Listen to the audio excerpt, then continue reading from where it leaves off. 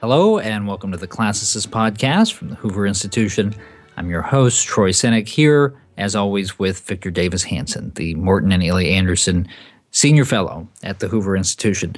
And Victor, I am going to start our conversation today with the opening lines from a piece that you recently wrote that poses the question in its first paragraph: what exactly has birthed the Pajama Boy Aristocracy? Now, before I have you answer that question, why don't you just define for our listeners what exactly the Pajama Boy Aristocracy is?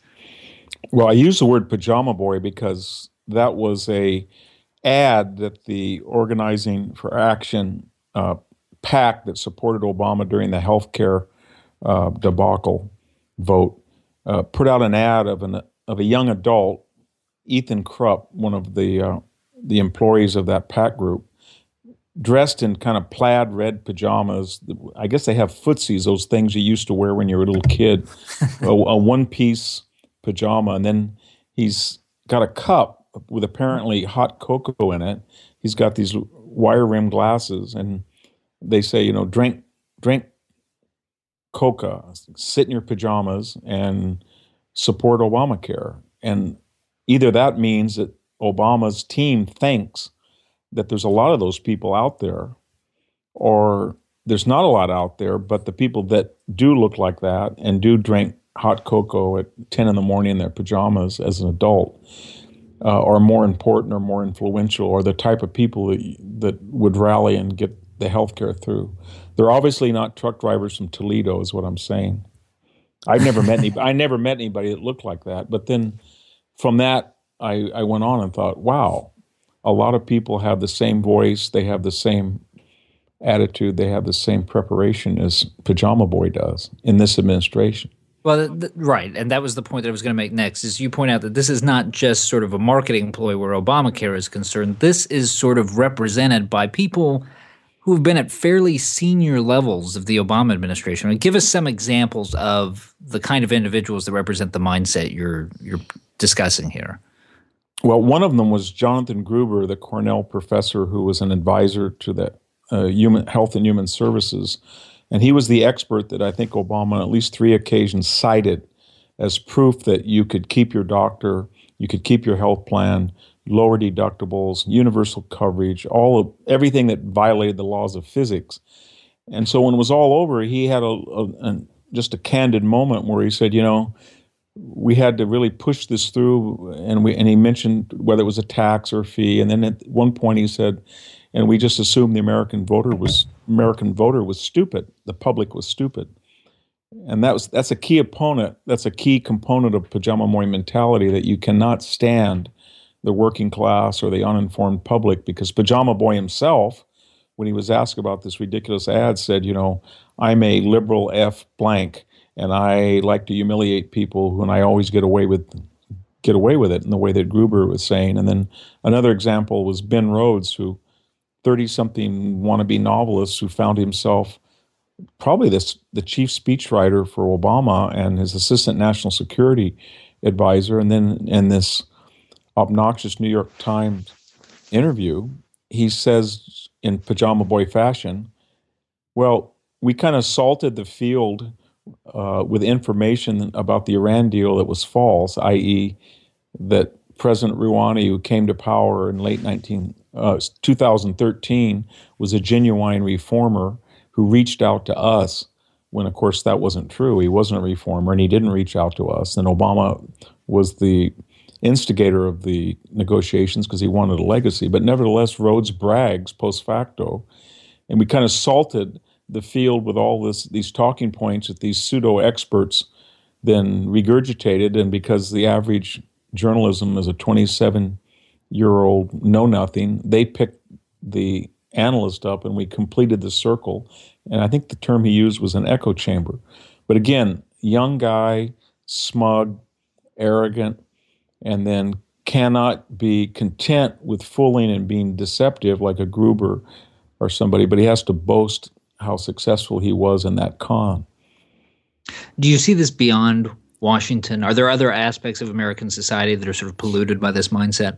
Yeah, I think anytime I look at anything to do with Silicon Valley, I see now a typical profile, a guy who stands up. He's trying to be Steve Jobs, I guess. He's got a black turtleneck or a black T-shirt, black pants. He's walking with a microphone tucked under his chin, with a headset, and he's on stage like he's performing, and he's telling you that you got to buy this gadget, or got to buy that. And then I look at behind that facade, and I see, wow, Google is offshoring more than anybody else has ever imagined. And wow, this new startup $9 billion Silicon Valley Palo Alto company, Theranos, really deceived people about their blood test and caused probably a lot of death. And then, wow, Facebook, who says that they've got all of these sophisticated automatic ways of trending the news, was actually just in an old-fashioned way prejudicial, trying to salt the Facebook daily news digest in a way that favored liberals. So it's the same attitude. And when you look at these people, who are they? Well, they're usually people who are quite young, quite left-wing, quite arrogant, and quite unwilling to keep quiet about their con. They've got to just, it's almost like a tick. They have to brag how they've deceived all of these people of lower class. And then the ultimate culmination, of course, is Barack Obama, whether we look at his Klinger speech when he sort of laughs about these people cling to their guns, or when he says, I'm smarter than my speechwriters, I'm smarter than my campaign manager, I'm a better press agent than my press agent, or when he uses these juvenile pajama boy metaphors, just give it to me, baby, I'm LeBron, or it's right. Kobe this, or Michael Jordan shouldn't talk. I could play golf as well as he could if I could practice more. So he's got a kind of an arrested development. Is part of this trend too, it's interesting, the self-conception of the sort of individuals that you're discussing here seems to be cosmopolitan, but there also seems to be a kind of provincialism to it. I mean, everybody that you've described here seems to be somewhat walled off from a pretty wide swath of American society. Is that a fair critique? Yeah, I think they don't come under audit. And by that I mean, if Pajama Boy, again, was to say what he did in an interview and to a real person, he would have his head knocked off. And if Jonathan Gruber would go into the Fresno Urology Associates where I just got out of, and there were all these people screaming about their deductibles were too high and they didn't pay their premiums, and he said these people were stupid, and they would lynch him. And if Ben Rhodes would go to Israel and say to the Israelis, ha ha ha, we salted the field and now you've got ballistic missiles that are pointed at you, they would probably lynch him. So they're protected in a bubble, basically an East Coast bubble between Boston, New York, and Washington. And then they're in your face, so that our typical stereotype that we all know of what we would call, I guess, in the old days you'd call them a prig or a twerp or a wimp or doofus or whatever that is, the Pajama Boy takes that and throws it back in your face. So he tries to wear something like pajamas with foot pads on it, tries to regress down to a 10-year-old with hot chocolate.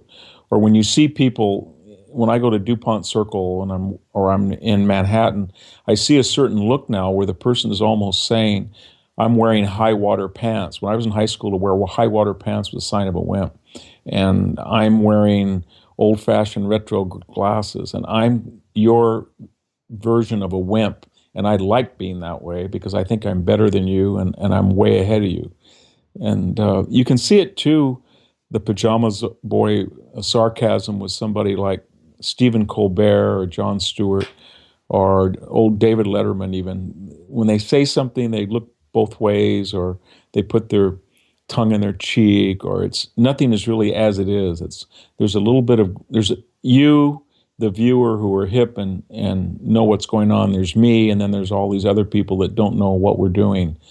So I think all of this, I don't want to make it a stretch, but I think all of this feeds into something like Trump, because here's a guy who just shoots off his mouth, says anything at any time, waves his hand, and a lot of people say, I don't really care what his positions are because he's a force of inner nature, and these people are, I don't want to use that word, effete, but that's what they are. And I think that it's just absolutely, the pajama boy is not really left or right all the time, because we have people in the Republican Party that live in New York or live in Washington. They wear bow ties, wire rim glasses. They quote Hayek. They wear suits and ties every day. They go from one think tank to another, and they're just befuddled that all these people are voting for this non-conservative Trump when their ideas, they feel, are much more conducive to the Republican Party. And I think it's this same pajama boy attitude. I see a lot of young conservative writers that will call me or visit sometimes, and they come out of that milieu and they'll say, what should I do to get ahead, or how should I do it? And I always say the same thing. Go on a fishing boat for a summer in Alaska. Go out and pick peaches in the San Joaquin Valley. Go to a machine shop and work at a lathe for a year. Because anything to get you some experience so you don't end up like those guys. You mentioned the youth of all these individuals we're talking about. Is there a sense, Victor, in which this is downstream from an excessive kind of American celebration of the young? Yeah, I think it is. In the old days, you can see it I wasn't a big fan of Walter Cronkite, but Cronkite didn't inject his face with Botox. Either did John Chancellor. And these guys, Morley Schaefer died today. I wasn't a big fan of his politics, but the guy, he was out in the field in Vietnam. There were foreign news bureaus in those days.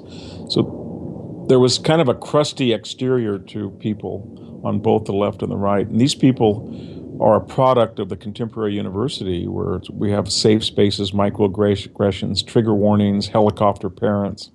And it's can be reduced to the idea of prolonged adolescence, that a man 30 years old today is expected to have a lot of debt, to be fashionably left-wing, to have politics that are contradicted by the way that he lives, probably lives with his parents, probably still has a cell phone or insurance paid by his parents, has a girlfriend but has no immediate plans to marry, really worried about fashion in a way that 50 years ago men thought that would be effeminate, and then doesn't really think, I'm going to go buy, gee whiz, I turned 23, I got to get married, I got to have 3 kids, I got to get a job, got to go buy a house in the suburbs.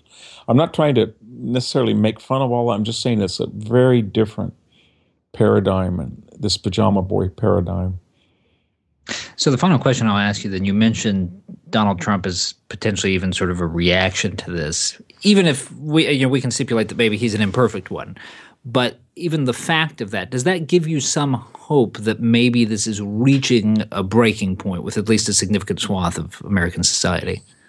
Yeah, I am optimistic. I wasn't originally, and I'm not a supporter of Trump in the primaries, but he isn't a force of nature, and he doesn't apologize, and he says things sometimes negatively and offensively, but nevertheless, people see him and they think he's genuine. Hillary's not genuine. Obama's not genuine. He talks in unguarded fashion. He doesn't have a lot of handlers, and I'm tired of all this stuff. I'm tired of turning on the news on Sunday and seeing a bunch of would-be intellectuals analyze things, and yet they don't know anything about history. They don't know anything about literature. And, the other day, I'll give you an example. Megyn Kelly asked Trump what book he was reading. And I think Trump had prepared. He said, All Quiet on the Western Front. He'd read that. I don't believe that he had just read it, but nevertheless, I almost wanted to say, and what do you read, Megyn? Have you read Tolstoy? Have you read the Iliad? How's your Aeschylus coming along?